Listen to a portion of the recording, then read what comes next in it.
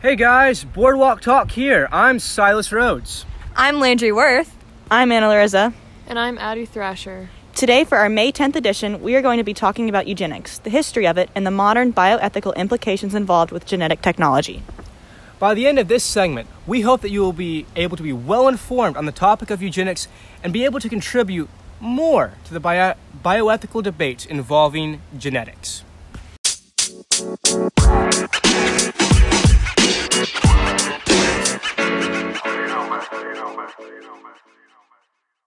Okay, before we tackle the ethical dilemmas of genetics, let's start with what eugenics is. According to Britannica, eugenics is the selection of desired heritable characteristics in order to improve future generations, typically in reference to humans. So it's essentially encouraging production amongst people with supposedly desirable traits and discouraging production among those with supposedly undesirable traits. Yeah, the word eugenics stems from Greek and means good meaning. When did the eugenics movement start? Well, the term eugenics was originally coined in 1883 by British explorer and natural scientist Francis Galton, who happened to be Charles Darwin's cousin. Oh, that makes sense. We learned all about Charles Darwin and his social theory of survival of the fittest in history.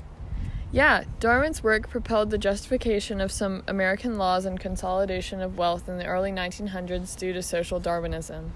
Wow, it's interesting to connect the dots and see the close relationship between the two founders of these movements. Yeah, so officially, eugenics started with Galton's work, but eugenics-like work has been around for a long, long time. We'll tackle a semi-complete history of eugenics next.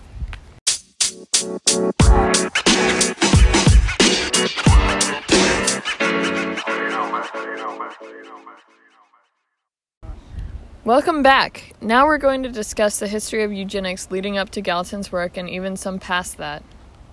In fact, the earliest talk on eugenics comes from Plato over 2,000 years ago in 387 BC, when his book, The Republic, talked about a society that improves itself through selective breeding. So the next mention of eugenics was an Italian poet and philosopher, Tommaso Campanella's work, The City of the Sun, in 1693. In this book, he described a utopian society that only allowed the socially elite to procreate.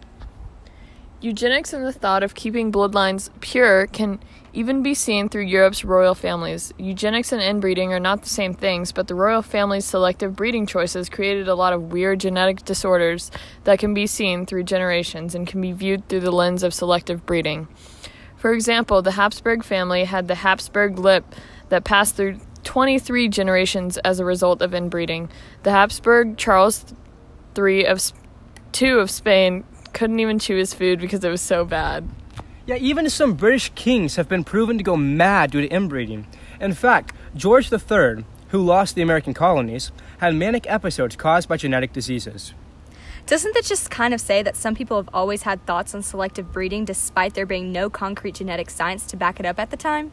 Absolutely, and according to Britannica, the founder Galton always had these thoughts, but was only able to label them as eugenics after Gregor Mendel's genetic research with the pea pods. Yeah, in 1865, Gregor Mendel discovered modern genetics through a series of experiments with pea pods that showed that each physical trait was the result of a combination of two units, now known as genes, and could be passed from one generation to another. And it wasn't until years later that Galton found eugenics because he needed Mendel's research to prove his thoughts on genes. So through eugenics, Darwin preached good evolution in society through selective reproduction. He determined that people control the future of the human race this way. From Galton and Darwin's work, a eugenics language was born which led to terms like positive eugenics and negative eugenics. Positive eugenics is promoting the reproduction of good stock, while negative eugenics is prohibiting marriage and breeding between defective stock. In the early 1900s, many countries adopted this line of thinking and passed legislation prohibiting certain marriages and reproduction. In London, Galton and Karl Pearson did some research together, and Pearson concluded that the higher birth rate of the poor was a threat to the superior upper class. He shares some of the blame for the discredit of eugenics later on. Eugenics was first seen in America and Connecticut in 1896 by way of marriage laws, which made it illegal for epileptic or feeble-minded people to marry. Charles Davenport, a biologist, and Harry Laughlin, a former teacher interested in breeding, in 1910, founded the Eugenics Record Office, the ERO, at Cold Spring Harbor Laboratory on Long Island in order to improve the natural, physical, mental, and temperamental qualities of the human race. Despite this, eugenics in America didn't really take off until after World War I. A fear that the good stock of Americans would die out spread across the nation, and anti-immigration laws were passed as a result. In fact, Laughlin was sent to Europe to determine which countries had good stock and which had quote-unquote bad stock. Is this where the immigration quota started? Yes, the immigration quota of 1924, which limited the number of immigrants from certain quote-unquote undesirable countries, is an example of one of the methods the United States government took to control the reproductive pool in the country. The eugenics movement in the U.S. focused on eliminating negative traits, which were concentrated in poor, uneducated, and minority populations, according to Laughlin. And in an attempt to prevent these groups from procreating, eugenicists helped drive legislation for their forced sterilization. And the first state to enact a sterilization law was Indiana in 1907, quickly followed by California and 28 other states by 1931. In 1920, Laughlin had convinced enough people of his science that 3,200 people were involuntarily sterilized, and by 1929 the number tripled, and by 1938 more than 30,000 people were involuntarily sterilized. Laws resulted in the forced sterilization of over 64,000 people in the United States. That's terrible. Yeah, it really is. And we even have an audio clip with us that shows the account of Charlie Follett, a guy from California who was involuntarily sterilized in the 1930s. 1945, California's Sonoma State home. Charlie Follett, a 14-year-old ward, is singing in a field when he's ordered inside. First, they shot me with some kind of medicine. Supposed to deaden the nerves. Then the next thing I heard was snip, snip, and that was it. Did they tell you what they were doing to you? No. They didn't have to tell him. He knew. A sterilization by force. How did you know what it was? Well, because, see, there's been others in there that had it before me. The other boys at the home had warned him how much it would hurt. But when they done this side here, it seemed like they were pulling the whole insides out. The 1930s through the 1950s were the heyday of the eugenics movement in the United States. That's really sad, and what makes it worse is that even the Supreme Court found the programs that forced sterilization legal. In Buck v. Bell in 1927, the state of Virginia sought to sterilize Carrie Buck for giving birth to a baby out of wedlock. Some even suggest that she was raped. Supreme Court Justice Wendell Holmes stated, "It is better for all the world if instead of waiting to execute degenerate offspring for crime or to let them starve for imbecility, society can prevent those who are manifestly unfit from continuing their kind. 3 generations of imbeciles is enough." This decision legitimized the various sterilization laws in the United States. And not only was eugenics seen in legislation, but it was also seen in the academics and culture of the 1920s and 1930s. During this period, the American Eugenics Society was founded and many more were too. Yeah, these people competed in competitions at fairs and exhibitions for the fittest family and better baby. Even movies and books promoted eugenic principles. A 1917 movie called The Black Stork, which was based on a true story, depicted the doctor that allowed a syphilitic infant to die after convincing the child's parents that it was better to spare society of one more outcast as a hero. That's terrible.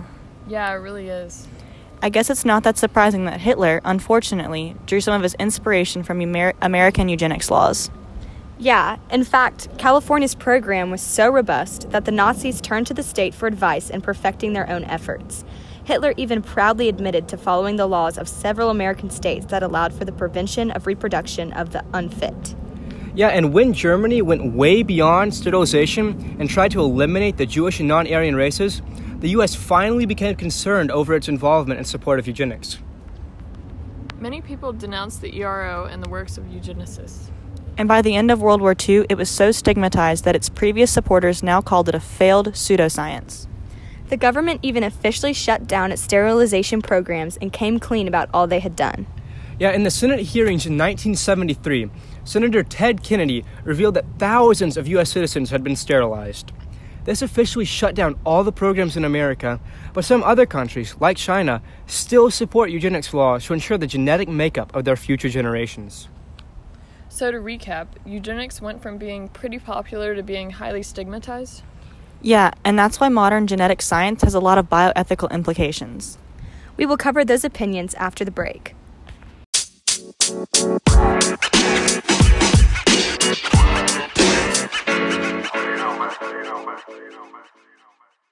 After the downfall of eugenics, as people used to know it, medical genetics evolved into encompassing genetic screening and counseling to fetal gene manipulation. There have been discussions around the treatment of adults suffering from hereditary disorders. Well, what does this mean exactly? Since there's no effective way yet to cure adults, many people with diseases such as hemophilia choose to undergo screening so that they can learn the chances of their offspring having the disease as well. Yeah, some couples choose to adopt, and some even choose to terminate pregnancies that involve a genetically disabled child. These developments have reinforced the eugenic aim of identifying and eliminating undesirable genetic material. This is where some of the concern comes in for modern genetic technology. Some people think it has the potential to greatly alter our society by providing a backdoor of sorts to eugenics under the guise of medicine. Absolutely. Since the gene treatments that would be available to people would likely be very expensive, there would be no reason for the cost to be lowered. Yeah, and we can see a similar scenario playing out in the medicine industry, especially with EpiPens, a life-saving device used to prevent anaphylactic shock for people with severe allergic reactions. And on top of the cost differential, getting rid of harmful genes has led to the rise of the new eugenics movement. New technology like genetic screening has raised a lot of concerns. Yeah, some people believe that genetic screening and editing is not that distant from what Galton implied in 1909 when he described eugenics as the study of agencies under social control which may improve or impair future generations. I think before we get into the debate over the ethics of genetic screening and editing through the lens of eugenics, we should first discuss what genetic screening is and entails. Yeah, sounds good. So basically, according to the United States National Library of Medicine, genetic testing is a type of medical test that identifies and changes in chromosomes, genes, or proteins, and the results of a genetic test can confirm or rule out a suspected genetic condition or help determine a person's chance of developing or passing on a genetic disorder. At this moment, more than 1,000 genetic tests are currently in use, and more are being developed. So what exactly do genetic tests do? Well, so there are multiple types of tests. There are molecular genetic tests, chromosomal genetic tests, and biochemical genetic tests. Molecular genetic tests, or gene tests, study single genes or short links of DNA to identify variations or mutations that lead to a genetic disorder. Chromosomal genetic tests analyze whole chromosomes or long links of DNA to see if there are large genetic changes, such as an extra copy of a chromosome that causes a genetic condition. Biochemical genetic tests, on the other hand, study the amount or activity level of proteins, and abnormalities in either can indicate changes to the DNA that can result in genetic disorder. Although they all test for different things, the tests all can signal a genetic abnormality that could cause an issue down the line. This opens up the debate on whether or not these kinds of tests are ethical, because some people feel like they are, in a sense, selecting to keep their child if they would have these abnormalities, while others feels like it is an essential test to have. Yeah, according to a survey conducted from people who had genetic tests, 93% wanted to keep all their carrier information. Furthermore, 99% wanted to know about medically actionable conditions that put them at risk for conditions like breast or colon cancer or heart muscle condition called cardiomyopathy. What does this mean? This means that most individuals feel that access to knowledge empowers them to make informed medical decisions. Some people like the option of having the ability to test genes because, according to Carolyn Richards, a geneticist, some participants had a defect in the BRCA1 and the BRCA2 genes that substantially increases a person's risk to develop breast cancer or some other cancers. And knowing this information allows individuals to be closely monitored by medical screening procedures and eligible for potentially preventative treatments such as surgery. It also provides information for relatives who might want testing. Many people feel like knowing is better than not knowing. And one of those people is Sherry Ungerleider, who is with us today to discuss her experience of genetic testing and her experience of raising a son with Tay-Sachs disease, a single gene mutation that is fatal. Welcome. Yes, welcome, Sherry.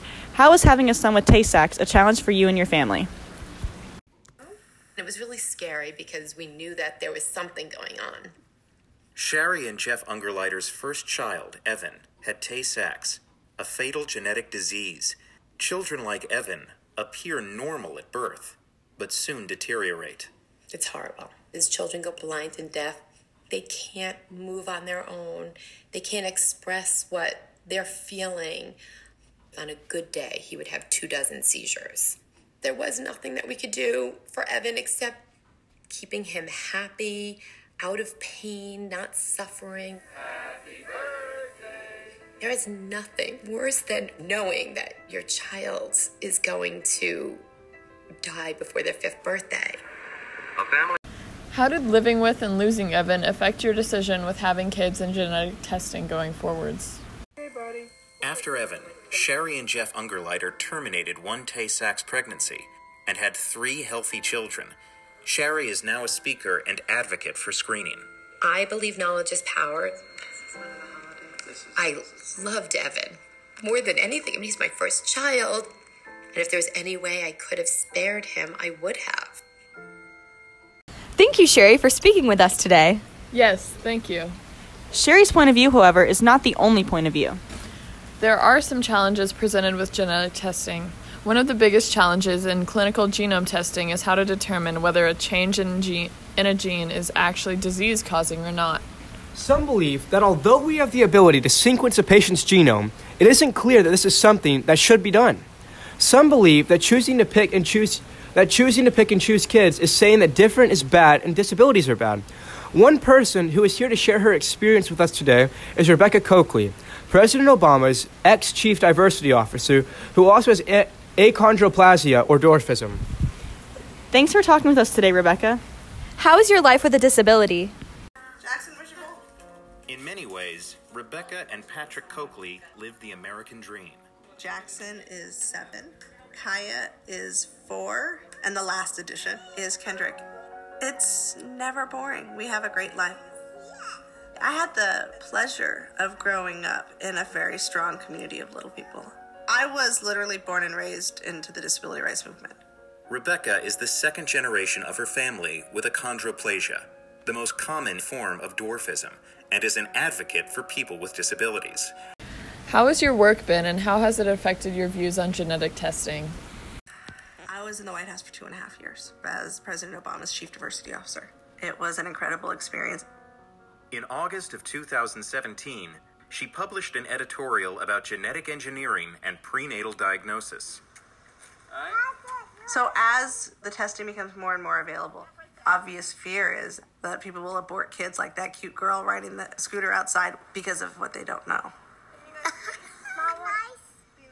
That my children may end up being the last generation of people like them. I think we can look back historically, and it's scary. Despite her fears, Rebecca Coakley says reproductive choices must always be personal, and that it's important to remember eugenics laws prevented people with disabilities from making these kinds of decisions for themselves. As a woman who is very pro-choice and believes that that's a fundamental right, it is hard to talk about the fact that people are going to abort kids like me. That's why having conversations like this is so important, to get out there to show people that we have a life worth living and a life with dignity. Thank you so much, Rebecca, for sharing your story with us today. Yes, thank you. People with views similar to Rebecca's fear that with genetic testing comes the future of designer babies and potentially getting to play God and pick and choose the traits of your child. It raises questions about what is natural, or rather, whether natural selection will or should become deliberate selection. It has a lot of people concerned that history will repeat itself in a bad way. The ethics of this situation are very, very complicated and walk a fine line between doing good and eugenics. 2 people concerned about history repeating itself are Dr. Wendy Chung and Dr. Ronald Wapner of Columbia University. Welcome. Dr. Chung, why are you concerned about the direction genetic testing could take looking through the lens of eugenics? Genetics researcher Wendy Chung has seen screening spare families from horrible suffering. 31.3 kilos. Okay, you can step out now. But its rapid expansion has her wondering. Okay, sit up for me for just a second. I've got a lot of patients that have many of the genetic disorders that we could identify through the cell-free DNA. My heart works very hard. Yes, it does. It needs to, knowing that I have Turner syndrome. Girls with Turner syndrome Some of them will have structural differences in the way their heart is formed and differences in the way their ovaries work. I mean, sure, there's been ups and downs, but that's normal. Yeah. You eat a lot of chips? I'm sort of addicted to them. They're perfectly healthy. Who's to say that that's a disease? It's a difference, sure. Is it something that you can still be happy, well-adjusted, productive member of our community? Of course. Is they buy into that idea that they need to do as much as they can to ensure a healthy child.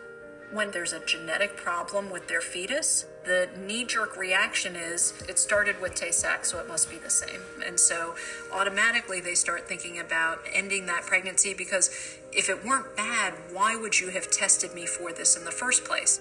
And Dr. Wapner, what is your concern and view on the matter?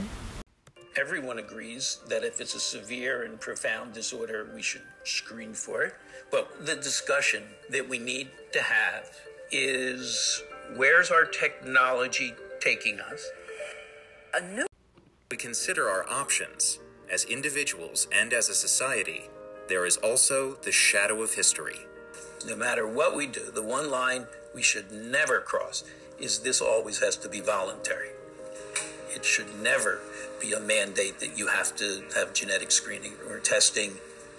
We have to be incredibly on our guard that we're not simply looking at people and saying, I've decided your life is not worth living.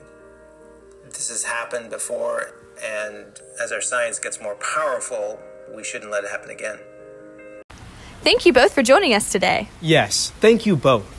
Well, guys, that wraps it up for us today. We hope you have learned about the different point of views about modern eugenics and the history of it. We hope you can now participate in the bioethical discussions involving this topic. And we hope to see you again soon. This is Boardwalk Talk, signing off.